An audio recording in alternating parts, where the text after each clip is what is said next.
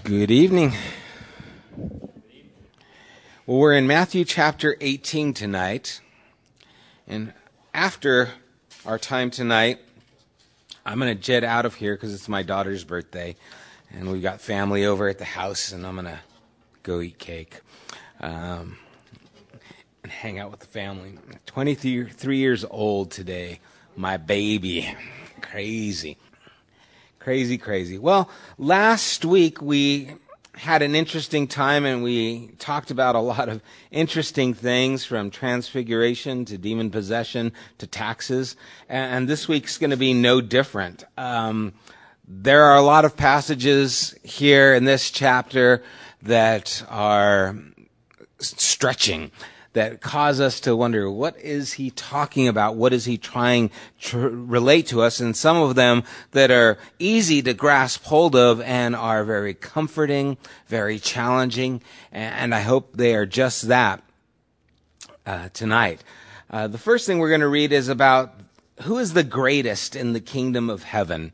And so let's start in verse 1 of chapter 18. Said, "At that time the disciples came to Jesus and asked, 'Who then is the greatest in the kingdom of heaven?' He called a little child to him and placed the child among them. And he said, 'Truly I tell you, unless you change and become like little children, you will never enter the kingdom of heaven. Therefore, whoever takes the lowly position of this child is the greatest in the kingdom of heaven. And whoever welcomes one such child in my name welcomes me.'" Let's stop right there. Mark's Gospel, chapter 9, tells us that this event takes place after the disciples are arguing or disputing with one another about who is going to be the greatest. Mark also tells us that this happens immediately after Jesus predicts his death, which happened just a little bit previous in chapter 17. And we see that they didn't fully understand that Jesus was going to be dying. They were grappling with that, trying to wrap their minds around those things. But what an interesting time for that argument to come up. Jesus has just talked about him going to die in Jerusalem, and they start arguing, well, who do you think's the greatest? And you wonder what would prompt them to ask that question. What do you think was going through their minds? This is, remember, involvement. I need input here. What do you think was going through their minds? Why would they ask who is going to be the greatest? I mean, the whole idea of the kingdom, remember we've talked about this on Sunday, what the kingdom meant to them. This was an established kingdom. That's what they were looking forward to. So they were looking for a position of prominence. Was it who was going to replace him, or did they fully understand he was going to die, or maybe they just wanted some kind of position in this new kingdom, right? They're wanting to establish themselves in this new kingdom. And of course, Jesus knows these things. He understands that, and as he asks them, as they ask who is the greatest in the kingdom of heaven, their idea of the kingdom of heaven was probably a little bit different than what we've been looking at the kingdom of heaven to be. They had in their mind one thing, establishing who was the greatest among themselves, because that's really what's going on behind the scenes here, Mark's Gospel tells us. And Jesus answers them, and he says, unless you change. First he says, truly. It's like, I'm telling you, serious, folks. And I just underline this because it struck me. Unless you change. Other translations use the word converted or turned. They all have a similar meaning, but it is something needs to change within you. I'm telling you the truth, that unless something changes in you, then you're never going to enter the kingdom of heaven. Now, that tells us a couple of things. One, it tells us that the kingdom of heaven is different than what they were thinking about. And as we've been going through the series, This Beautiful Mess, we see that the kingdom is something that's taking place and is going to be fulfilled still in the future. But there has to be a change for them to enter into this kingdom. And he tells them that change has to be that unless they come as this lowly child, become like a little child, they say, a lowly position. He says in verse 4, therefore, whoever takes the lowly position of this child is the greatest in the kingdom of heaven. Now, when you see or hear this thought, a lowly child, what are some lowly characteristics of being like a child? What are some things that come to mind? Innocence. Great. What else? When you think of what is Jesus referring to, this lowly characteristics of being like a child, innocence is one. What? Humility. Great. That's kind of comes in with that lowly, is the idea of humble, being, in fact, some translations that say, humble yourself as a little child. So humility. What else? Trusting, too. Jinx, you guys owe each other a Coke. Trusting. What else? Any other things stand out? What about teachable? I mean, there's so many things. What about forgiving? What about filled with wonder? There's so many things about children that are inspiring.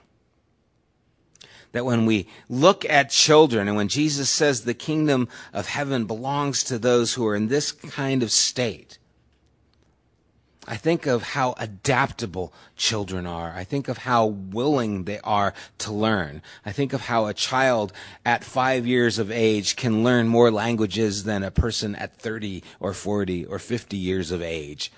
There's this flexibility that's still taking place in their brain. I think of how easy children are to forgive and want to love. How teachable, how innocent, all these things that we've mentioned. Jesus is saying this is the condition. This is the doorway into this kingdom. It's like the child. And remember, what's taking place here is they are fighting to see who's greatest in this kingdom. That's not something that usually takes place within a child, wanting to be the greatest.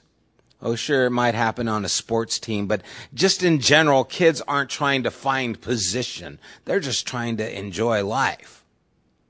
Have you ever been walking through Home Depot and you see a little girl wearing a princess dress, skipping and singing?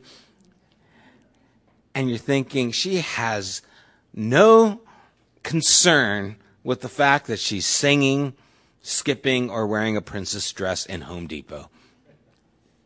She's not worried about what other people think. In fact, she probably thinks she's pretty amazing.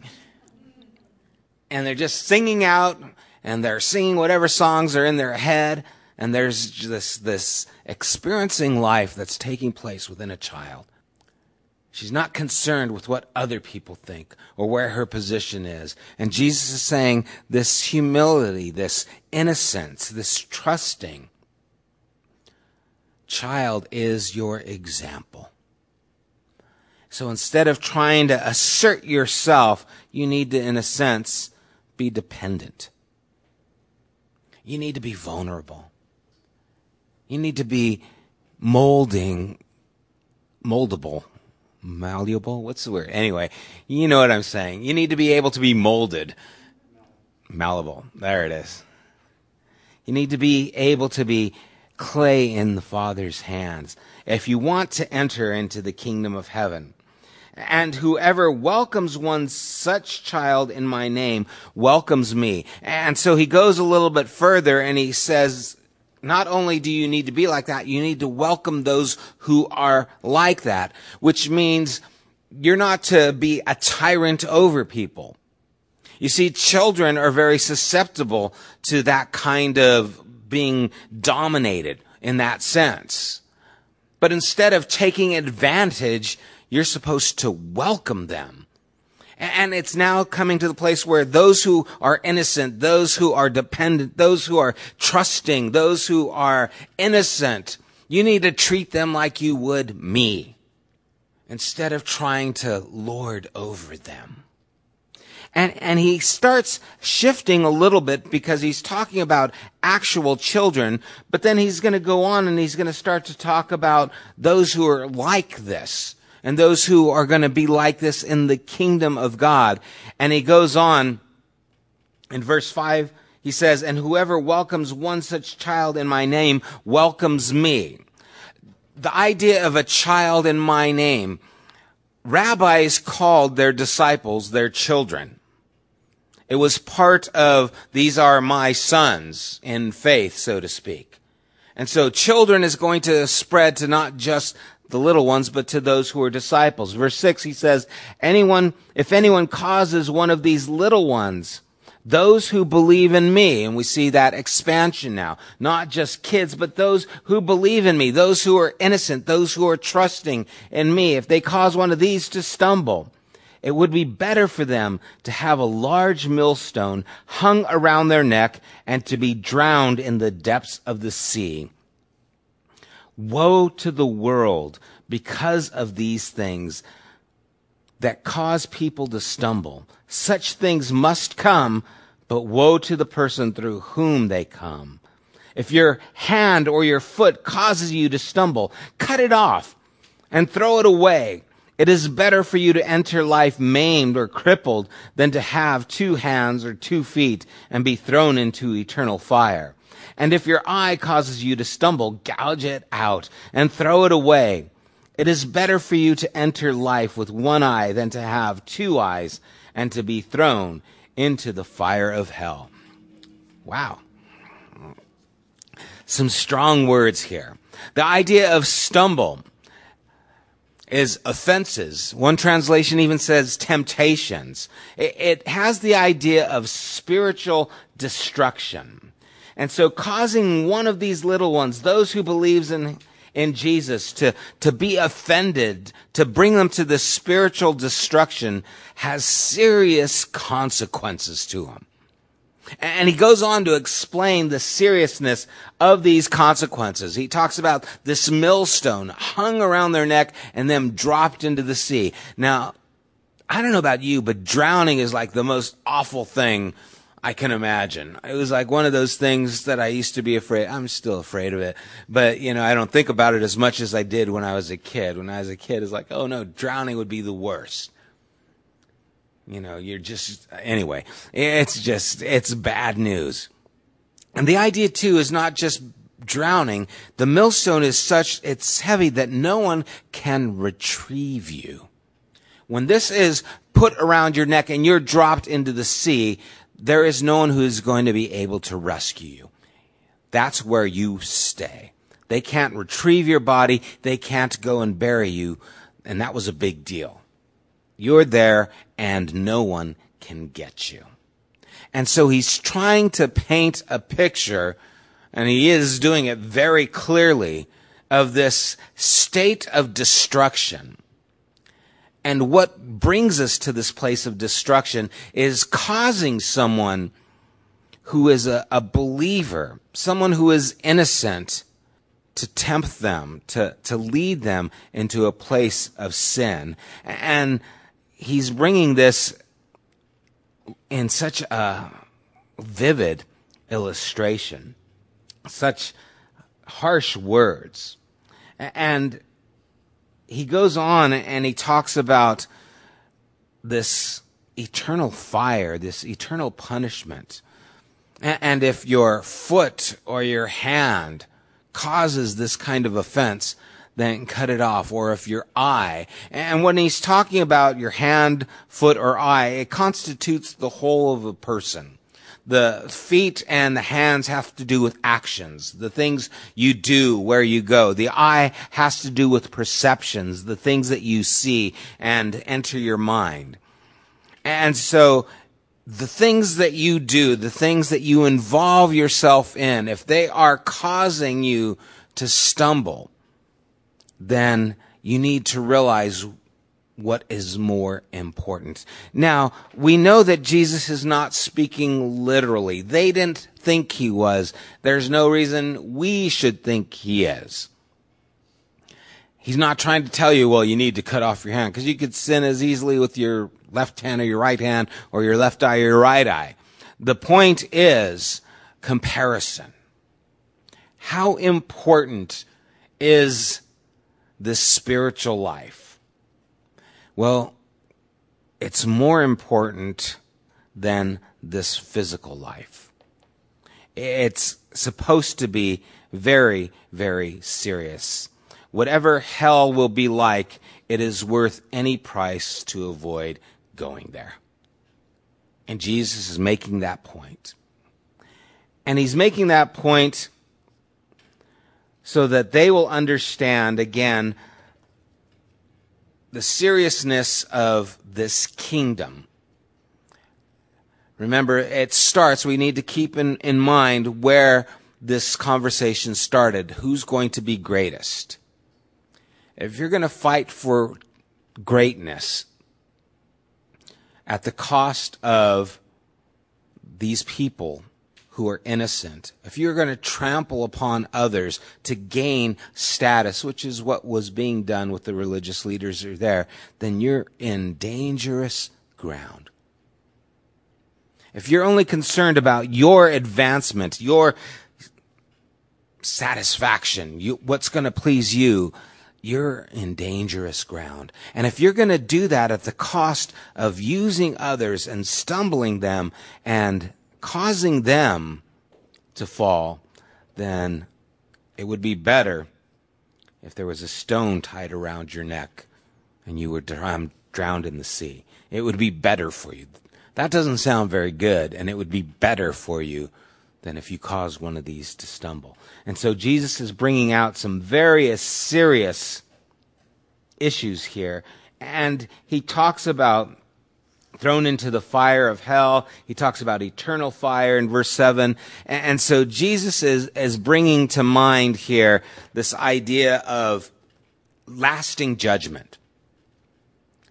He's bringing to forefront here the idea of eternal judgment. And that's a difficult thing to deal with. It's a hard thing. I mean, it's one of those things when people say, well, how can a loving God, send someone to hell? And it's one of those things we have to wrestle with. And yeah, I can, go through the arguments, but it's a serious thing, and it's a haunting thing. And it's meant to be.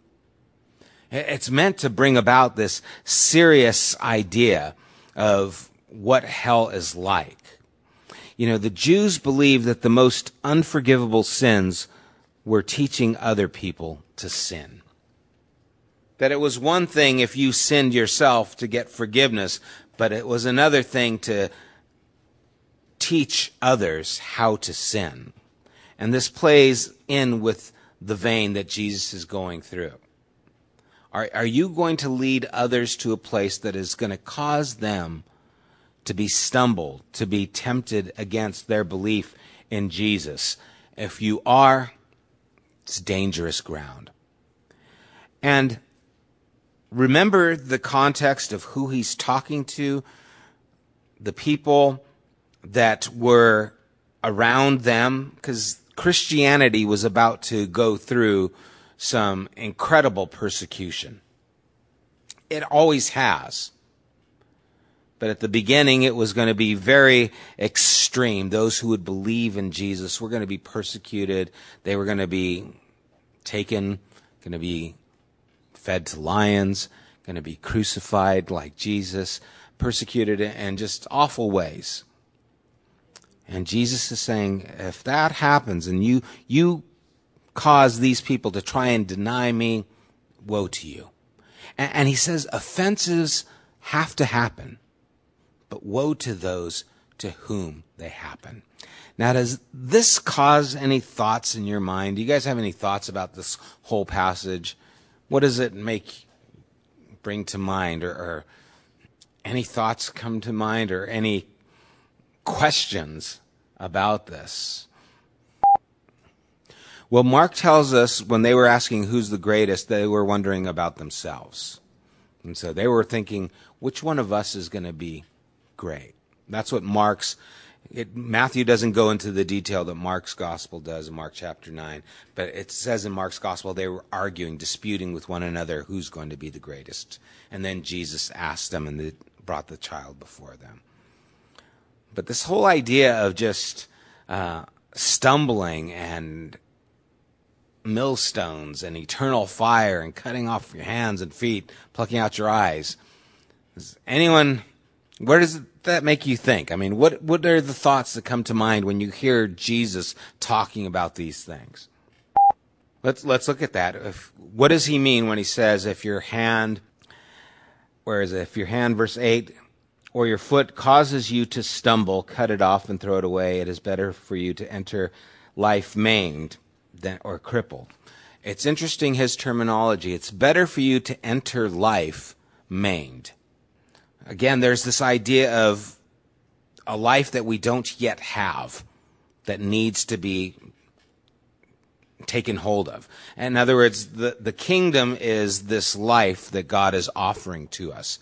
And it's better to enter into that maimed, without your hand, without your foot, without your eye, than to not enter it at all. In other words, at whatever cost you need to enter into this life, you need to do it. It's more important than anything. It's more important than your physical body. We're talking now eternal things, and the physical body is temporary things. There seems to be that contrast between the physical that is temporary and this life that is eternal. And that's when he says that eternal fire, we're talking now more than just the temporary. And so don't allow the temporary things to keep you from getting into the eternal things. And so there is that kind of comparison that's going on. And the challenging for us to think of these things in that way. And so it is very sobering. Verse 10, we'll move forward. See that you do not despise one of these little ones. Now, little ones, again, he's talking about children, but he could also be talking about these who believe in me, my disciples, my children, those who are my followers. I believe he's talking about both. Some believe it's one or the other. I think it actually has to do with both. For I tell you that their angels in heaven always see the face of my Father in heaven. Okay, there's a verse for you. What the heck is he talking about? What are your thoughts on this? What does that verse make you think? Guardian angels, right? I mean, Jesus seems to be endorsing, and it was a Jewish belief in these guardian angels. They believed that there were angels for all kinds of things. And Jesus seems to be endorsing that these little ones, that they're angels, are always seeing the face of God. Now, what does that mean? What are some thoughts that come to your mind? I mean, I don't know about you, but after just hearing this verse about, oh my gosh, millstones and cutting off your hands and not going into eternal fire, and then he comes to this place, see that you don't despise these little ones, because I tell you that their angels in heaven always see the face of my Father in heaven. What does that make you think of? Where does your mind go? If these little ones have these guardian angels, and why does he say that their faces are always see the face of my Father in heaven? What do you think that means? Isn't it interesting that there's so little explained? He just throws this out there. Just says, hey, yeah, the angels are always looking at the face of my Father. You know, one of the things that I see here is that there is help always pulling for these little ones in the right direction. In other words, that they are looking to God on their behalf. There is this connection that they are being covered and watched by God himself. That these little ones may not see God, but their angels do for them. Kind of a thing. It's just interesting how these things play out, how he talks about this thing so matter-of-factly, just kind of puts it out there. Be careful, because there are angels watching out for them, and they're always in God's view. That's amazing. And you wonder, those kinds of stories that happen, and it's just like, wow, that's pretty amazing. That God has had his hand upon them and watching over them. And that story happens with children, and I've heard that story with other people as well. I remember there was a young lady when I was back in Alhambra. I was a young kid as well. And she talked about how she was parked, and these people came that just didn't seem like they wanted good. They were going to do her harm, and she was afraid, and she was blocked in. And as they started approaching her car, she had a little Volkswagen Bug. They were popular at the day. And she was trapped where she couldn't get out because their car pulled up behind hers, and there was like a 3-foot wall in front of her. And she was petrified, and she said, "Oh God, I don't know what to do." And she said her car just jumped over this 3-foot wall, and then she was able to drive off, and there was no damage to her car. Now, I'm pretty familiar with, I had a Volkswagen Bug. They don't jump 3-foot walls. They just aren't good for that. And so you hear stories, and she's like, "I don't know what happened. All I know is I made it over the wall. Their car pulled up behind me, so I couldn't get out, but I got out." And it was one of those things where you just feel like, yeah, some angel was there, watching out for you, keeping you safe. I remember going down the 57 freeway in my Bug. Maybe it's a Volkswagen thing. And it was raining, and I would have to get up as much speed as I could to make it over the hill, because it was an old Volkswagen. It was a 63. And as I hit the bottom of the hill, going as fast as I could, it started hydroplaning, and I started spinning. And I remember spinning all the way across to the center divider and all the way. I don't know how many times I spun. It seemed like 10, but I know it was probably just once. But I just spun all the way to the center and then all the way to the end, and I was facing the right direction afterwards, and I missed all the cars that were driving. I was like, it was like a movie. I was like watching, there's someone, there's someone else. Hey, there's someone else. There's the center divider. Hey, here I am at the side. And I was facing the same direction. I was like, wow, that was different. And I just had this picture of some guardian angel smashed against the center divider. Like, okay, I got him. He's okay now, pushing me from the center divider. But what an amazing thing to think about, angels, actually, messengers from God watching over his people. And always having eye on God and always watching out for them. It's just an amazing thing that we see here, and it brings comfort to a large extent. But then just previously, Jesus said that there's going to be those who cause stumbling and cause hardship. It has to happen. But woe to those who happen. Because there are the stories of the girls whose cars don't make it over the wall. There are those instances, and it doesn't mean that God isn't caring. Those things are going to happen, and woe to those that it happens. But understand that God's face is still upon them. That the angel is looking at the face of God for these people. And again, it's the understanding that God is seeing what is happening, and someone is there telling it to God. God, look what is happening to your little one right now. Okay, and so even when hardship happens, because it does, there aren't always deliverances. People don't always get rescued. And when it doesn't happen, or when it does happen, there is someone there telling God, hey God, this is what's happening. On behalf, almost interceding for that person. And it's just interesting passage. And then it just stops. It just says that, okay, everyone understands that passage, right? No, I don't. I just got a little glimpse. And it's like, well, that's enough, for you to know. In verse 12, he says, what do you think? Okay, so asking us a question here. What do you think? If a man owns 100 sheep and one of them wanders away, will he not leave the 99 on the hills and go look for the one that wandered off?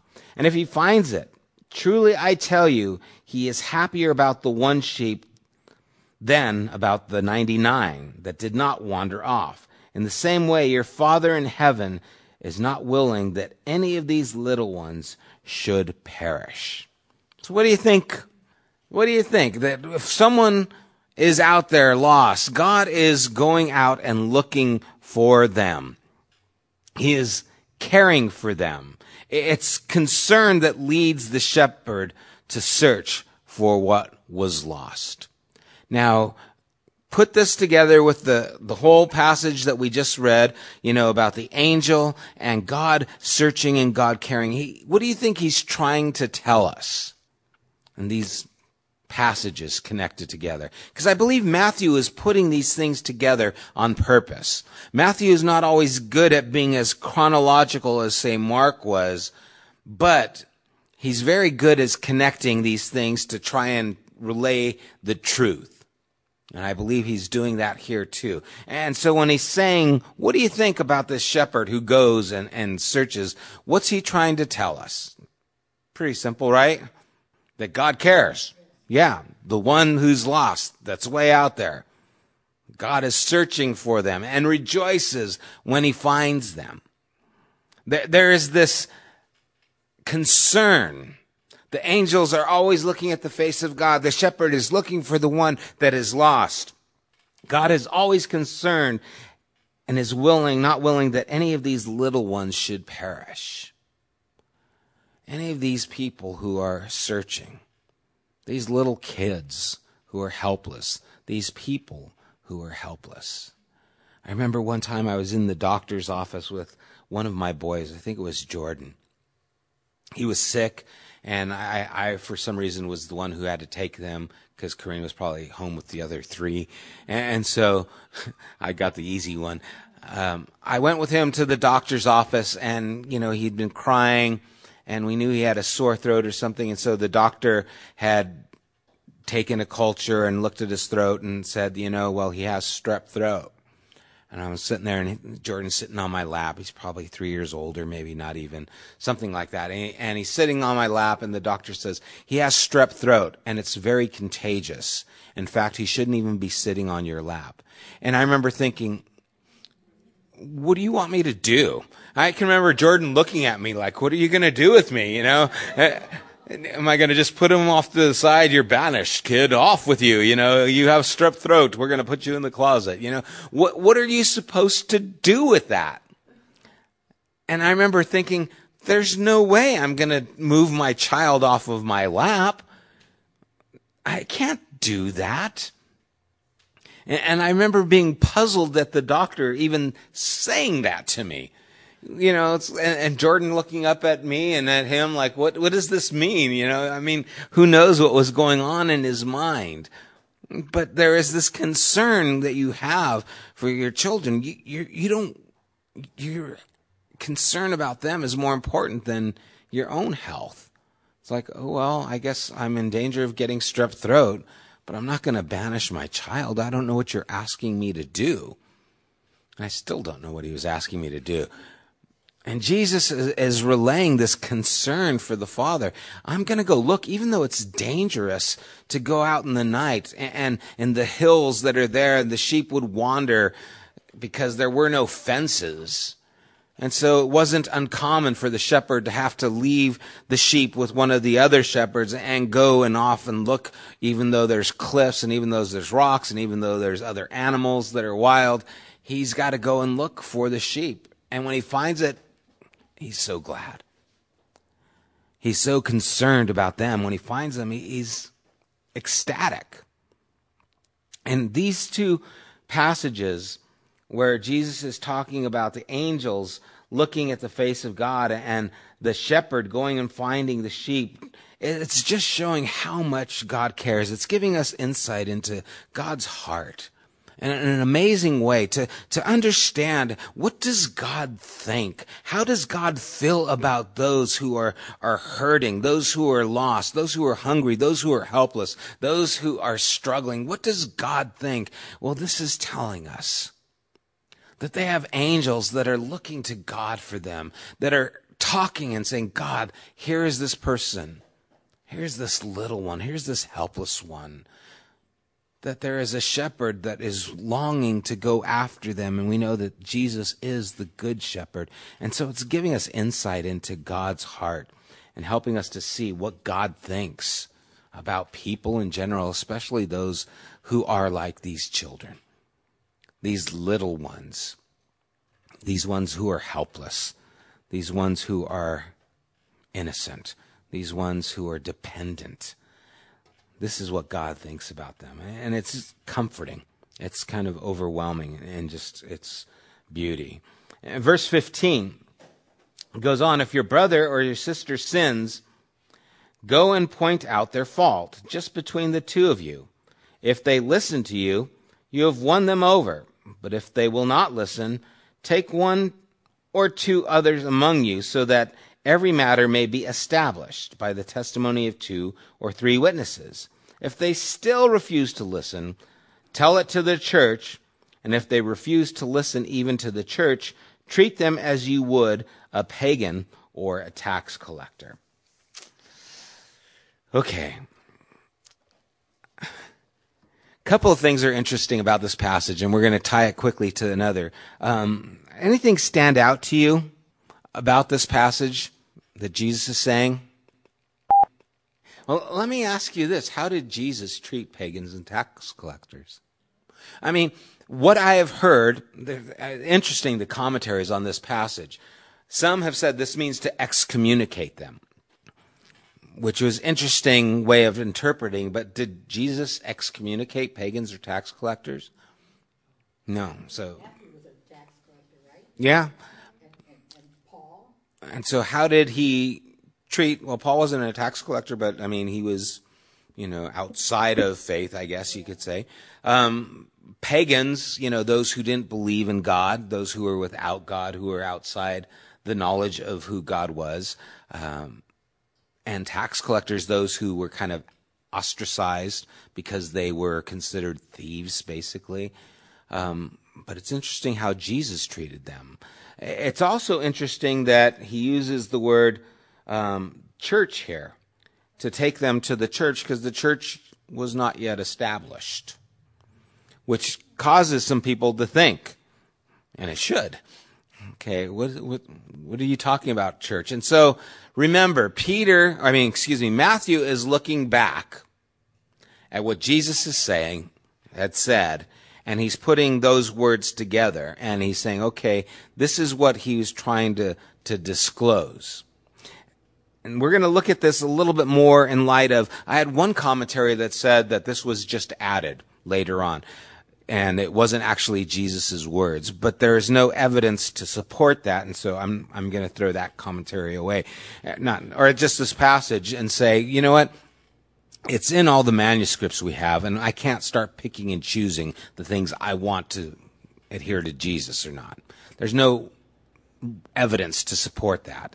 And actually, there's evidence against that later on when we start reading this. And so I think it's interesting, though, to note that the idea of the church and the idea of pagan and tax collectors, keep those things in mind, okay?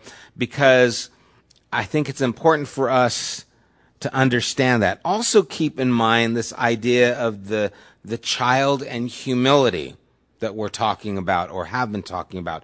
This is all to be remembered in this context as we move forward. We have to understand, a brother, a sister, he seems to be talking about someone who believes in Jesus. And there's this first understanding of, go to them yourself. Don't tell people, you know what Tony did. Yeah, I saw Tony. Yeah, he was bad news, man. I pray for Tony. Okay, yeah, I'm thinking I'm going to go talk to him. Okay, yeah, I'll be praying for him because, man, that's bad. And so now more people know about Tony instead of me just going, hey man, this situation that's going on, it's not good. And if Tony says, yeah, you're right, I shouldn't have killed the squirrels or whatever it is, giving Tony a free ticket here. I shouldn't have done that awful thing. I'm sorry. Then I've won a brother. The whole idea is restoration. I'm going there just like the shepherd goes and looks for the lost sheep. I'm going there to bring him back. And if Tony doesn't listen, goes, get out of my face, man. I don't care about you. Then I'm to take someone else to establish. No, look at Tony. We both agree that what's happening here is bad. It's not a good thing. It's a sin. It's wrong. You can't do this. We're going there to establish, because maybe Tony's just thinking, oh, no, it's just you, but now two people are going to establish the fact. That's the whole point of two people going, is because now we're establishing by the testimony of 2 or 3 witnesses that, no, this is wrong. You can't do this. And if he still doesn't listen, the idea of bringing it to the church, and if they refuse, even to the church, then you need to treat them as you would a pagan or a tax collector. Doesn't mean you treat them badly. It means you treat them as if they're not really a believer. But how did Jesus treat non-believers? He loved them. He searched for them. He cared for them. Okay? And so it's not treat them bad and make them feel like dirt. It's treat them as if they don't really know me. That's the idea that's here. And he goes on similarly. We're going to kind of continue looking at this, but in different perspectives. Truly, I tell you, whatever you bind on earth will be bound in heaven. Whatever you loose on earth will be loosed in heaven. This is something that Jesus told Peter in chapter 16, and now he's telling it to the others. And the idea of binding and loosing, again, is you're able to bring someone up, hold someone up, or set someone free. Again, truly I tell you that 2 of you on earth agree about anything they ask for it, it will be done for them by my Father in heaven. For where 2 or 3 gather in my name, there I am with them. Interesting that this is used right after talking about someone who is in sin. The binding and loosing is talking about how do we bring a brother back? How do we set a brother free? Whatever you ask, it seems to be connected to asking about this brother. It seems to be the idea of agreeing is actually to be in harmony. That's what the word means. It's you're in harmony. You're in the same idea. And we see here that prayer is not selfish. It's on behalf of someone else. That's, again, kind of the context here. And that the prayer is always answered. Maybe it's not always answered the way we want, but it is always answered. And so, interesting, these little snippets that Jesus is giving us, and they're all over the place, but somehow they're connected. He's talking about little ones and stumbling. He's talking about being aware of yourself, not to cause one to stumble, and to not allow yourself to not enter into this life because you're stumbling by your actions or by the things that you think. Get rid of anything that would cause you to stumble, to be aware of these things, that God is concerned about these little ones, that the shepherd is going after these little ones. If your brother is struggling, go and trying to bring him back. All these things are really connected to reaching out and trying to bring people into this life and understanding that. And that what you bind and what you loose and what you pray for, it's important. It's supposed to be for other people. And thank God for Peter, because his question in verse 21 really gives us a lot of clarity. Because when he says, Jesus, Lord, how many times shall I forgive my brother or sister who sins against me? Up to 7 times? You see, that's connecting directly with what happened in verse 15, if your brother or sister sins against you. So we know that this is connected. Peter's probably hearing, okay, if my brother sins against me, how many times do I let him sin against me? And it was thought in that time 3 times. It was a rabbinical thinking that if you sin against your neighbor, you should not sin against them more than 3 times. Otherwise, they don't need to forgive you. That was kind of their rule of thumb. And so Peter is thinking 7 times. I'm being generous.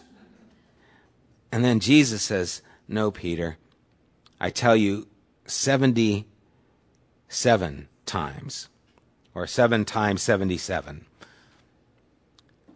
But 7 times, but 70 times 7. It depends how it's translated, but most think it's 70 times 7.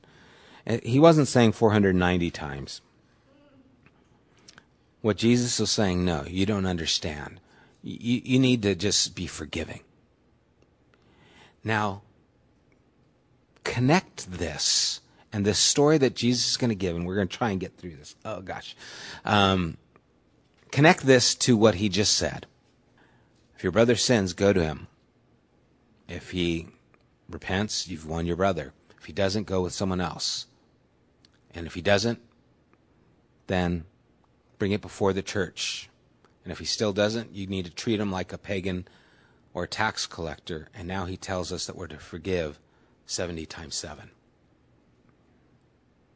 Those fit together. You see, it's not saying, okay, you're out of here, we're done with you.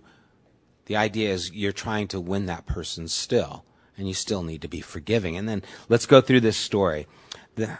Verse 22, I tell you 70 times 7. Therefore, the kingdom of heaven is like. And I hope you guys are aware of that phrase from now on. The kingdom of heaven is like. Because this is what the kingdom of heaven is like. A king who wanted to settle accounts with his servants. As he began the settlement, a man who owed him 10,000 bags of gold, $10 million is a rough estimate, was brought to him.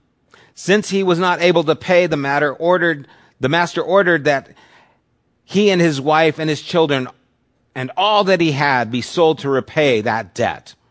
At this, the servant fell on his knees before him. Be patient with me, he begged, and I will pay back everything. The servant's master took pity on him, canceled the debt, and let him go. But when that servant went out, he found one of his fellow servants who owed him 100 silver coins. He grabbed him and began to choke him. Pay back what you owe me, he demanded. His fellow servant fell on his knees and begged him, be patient with me, and I will pay it back. But he refused. Instead, he went off and had the man thrown into prison until he could pay the debt. When the other servants saw what had happened, they were outraged and went and told their master everything that had happened. Then the master called the servant in. You wicked servant, he said, I canceled all that debt of yours because you begged me to.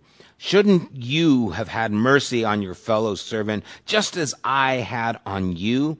In anger, his master handed him over to the jailers to be tortured until he should pay back all that he owed. This is how my heavenly Father will treat each of you unless you forgive your brother and sister from your heart. So, in summing up all these things that Jesus has been talking about, remember, we're to have the humility of a child. We're not to try and be lords over people. When someone comes and they sin against us, we are trying to restore them. Why? Because the Father is looking for the lost sheep, because those who are hurting are in need. God is always reaching out, trying to bring people back. That is his posture. And when someone sins against you, how many times do you forgive them? 7? No, you keep on forgiving. Why? Because you have been forgiven $10 million worth. You've been forgiven so much. And when you fall and beg God for mercy, he listens and he hears you. He's been searching for you. You were the lost sheep. And if God has shown you such mercy, how dare you not show it to others.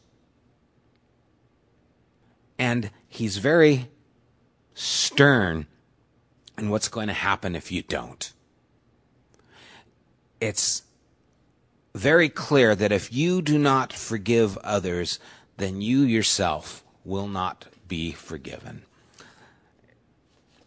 I think that's something that we need to constantly remember. Peter asked this question for a reason, because it was troubling him. If someone sins against me, well, how many times do I have to deal with it? You guys ever been there? How many times do I have to forgive them? Now, does that prompt any questions? I think it's interesting that we can take the idea of forgiveness and turn it into that it doesn't matter. And what I mean by that is just because we forgive someone doesn't mean that what they are doing is okay. And instead of just saying, okay, you're forgiven, treating someone in that condition where they continue in this place as someone, you know what? You need to get help. Okay? Yeah, I forgive you. I mean, I that's fine. I forgive you, but you need to get help. And no, you can't see him. And no, we can't let you in the house. And no, we can't do that. You're forgiven, but you need help. I'm not going to pretend that what's happened never happened. We're going to have to deal with the situation, because unless we deal with the situation, we are not dealing with you fairly. We're not helping you. It's kind of like, okay, this is where, okay, I've talked to you and now it's still going on. And so we've talked to you and now it's still going on. And so we have to treat you as Jesus did the pagans and the tax collectors. You need to be converted. You need to come to a place where you need to change, because you're still not changing. Okay? Has nothing now to do whether I'm forgiving you or not. My debt towards you, I'm not holding something against you, but I'm not going to be used by you and allow you to continue in a way that's going to be destructive. And so I think a lot of people think, well, you don't forgive me. No, I forgive you, but forgiveness doesn't mean I accept the wrong that's taking place. And so the forgiving thing and the healthy thing to do is say, you need help. You need to see someone. You need to see a counselor. You need to get into a program. You need to do something that's going to help you get over this, because until you get past this, we're not going to allow you to keep stumbling others, because that's not good for you. It's not good for them. And that's not unforgiving. That's just healthy. And for some reason, we've gotten in our mind that forgiveness means closing our eyes, pretending everything is okay. And that's just not the case. If you really love someone, you want them to be better. Yeah. And until there's change, then you can't make other people susceptible to his sin. Yeah, because it is causing more destruction, and it's not healthy. And I mean, I think these passages deal with just that, situation where the idea of forgiveness, and God is still caring for him and wanting, but woe to him if he causes stumbling to someone else. If he causes someone else to sin, this warning is for him, and God is always able to take, like he did Saul, and make him into Paul. But woe to you if you don't change. And we're not going to, continue opening doors for your destruction, not only for you, but for those in your path. We're just not going to do that. Do we love you? Oh, yeah. We're going to treat you like a pagan and a tax collector. Jesus loved them. He cared for them. And we'll forgive you 70 times, 7. We'll keep forgiving you. That's not the problem. But you're still responsible for that behavior, and we're responsible for how we treat you in that behavior, because by saying, oh, well, yeah, we forgive you and let you back and continue that, we're not helping you at all, and we're actually hurting other people. And so that's a difficult thing, because there does have to come a place where you draw the line and you say, no, I love you too much to let you continue living this way. Because now I'm just facilitating, I'm enabling you to continue this practice without saying, no, you need help and it can't be from us. And that happens with parents and children, where it's like, okay, it has to stop. It has to stop. I'm now enabling you to continue living this lifestyle unless you change. And I love you too much to let that happen. I love you too much to continue to facilitate your problems. And that's a hard thing, and when does that happen? That's a tough thing, because you still love them and you still forgive them. And will they ever be allowed back? I don't know. Maybe not. But just because you don't accept someone back into a place where they can do more damage doesn't mean you've not forgiven them. And I think that's real important that we distinguish those things. Love your enemies. When Jesus said love your enemies, it doesn't mean accept what wrong they've done. It means you love them enough for them, want them to change, and want the best for them. And C.S. Lewis in Mere Christianity expressed this, I think, as good as I've ever heard it. There's someone that you always love, that you want them to do better and don't accept the wrong that they've done, and that's yourself. You love yourself enough to want what's better for you and not stay stuck in the bad position. That's what you should do for others. When you love others as you do yourself, you don't want them to stay stuck. You love them enough to want to see them change, but if they're not willing to change, it doesn't mean you don't love them. Just because you say, no, what you're doing is wrong, you need to be judged, you need to go to jail, you need to, whatever has to happen. I still love you, but you need to change.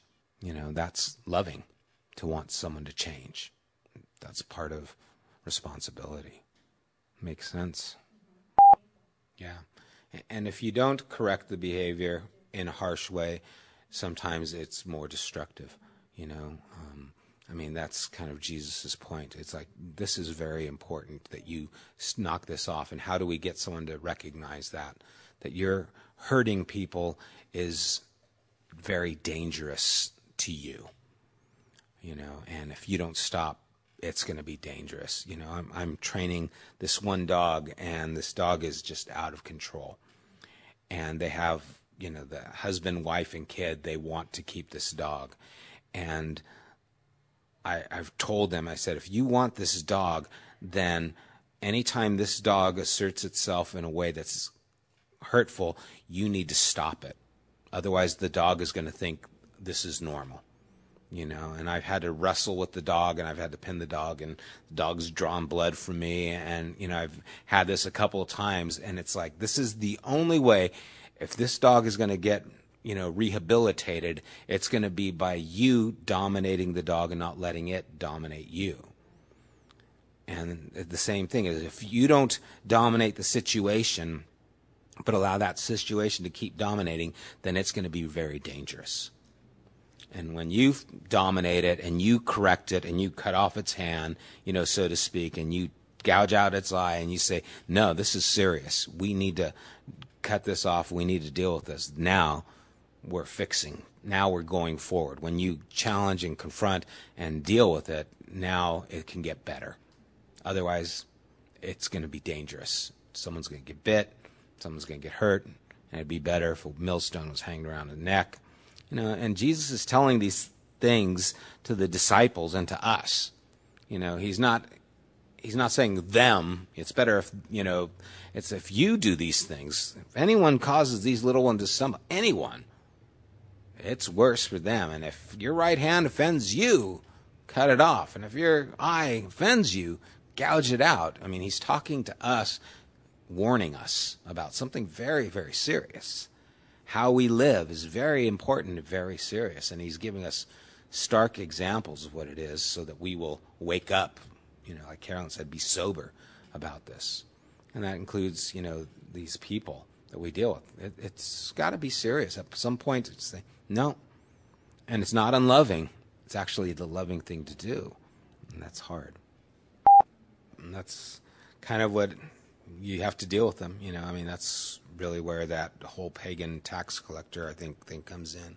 It's like, okay, you're outside. I'm going to treat you as if you need to still be converted. And that's where God has to do a change in your life.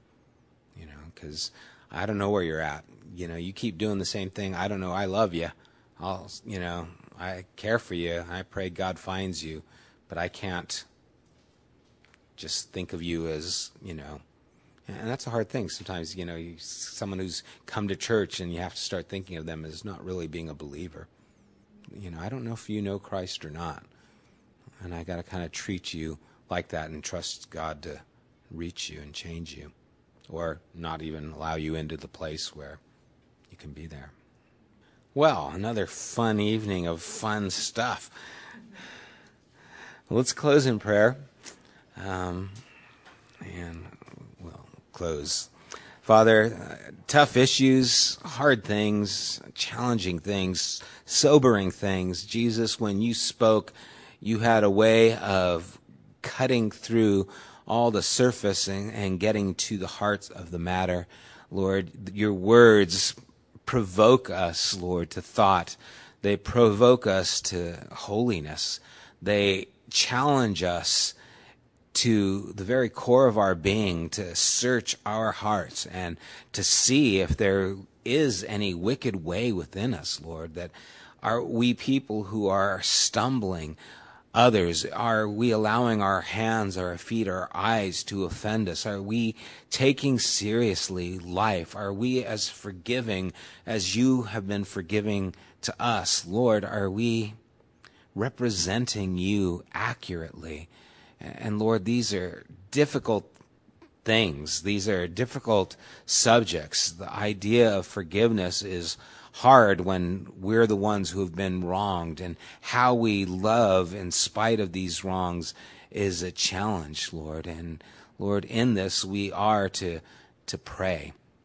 We are to come before you, Lord, and to lift these requests to you, Lord, to gather together and unify in our hearts, Lord, for others. God, we pray that you would provoke us in these ways. And I pray for Colleen and the situation with this person, Lord, that has been so troubling. I pray that you would give them strength and resolve and clarity. And I pray, Lord, that they would have no hesitation in rebuking and correcting and dealing with these things. Father, that's the loving and forgiving thing to do. And may you give them the ability to see clearly how to do those things and when to just entrust those things to others and to you, Father, because it is not something that is healthy within themselves. God, give us wisdom in all these matters. And I pray that you would encourage us, Lord, that you love us, that you sought us out, that you have forgiven us, God, that you have angels watching over us that are constantly looking at your face. God, thank you for the comfort we have in spite of these hard things, Lord. There is just this warmth that undergirds your love and your compassion that is so relentless. God, thank you. We do love you, and thank you for this time. In Jesus' name, amen.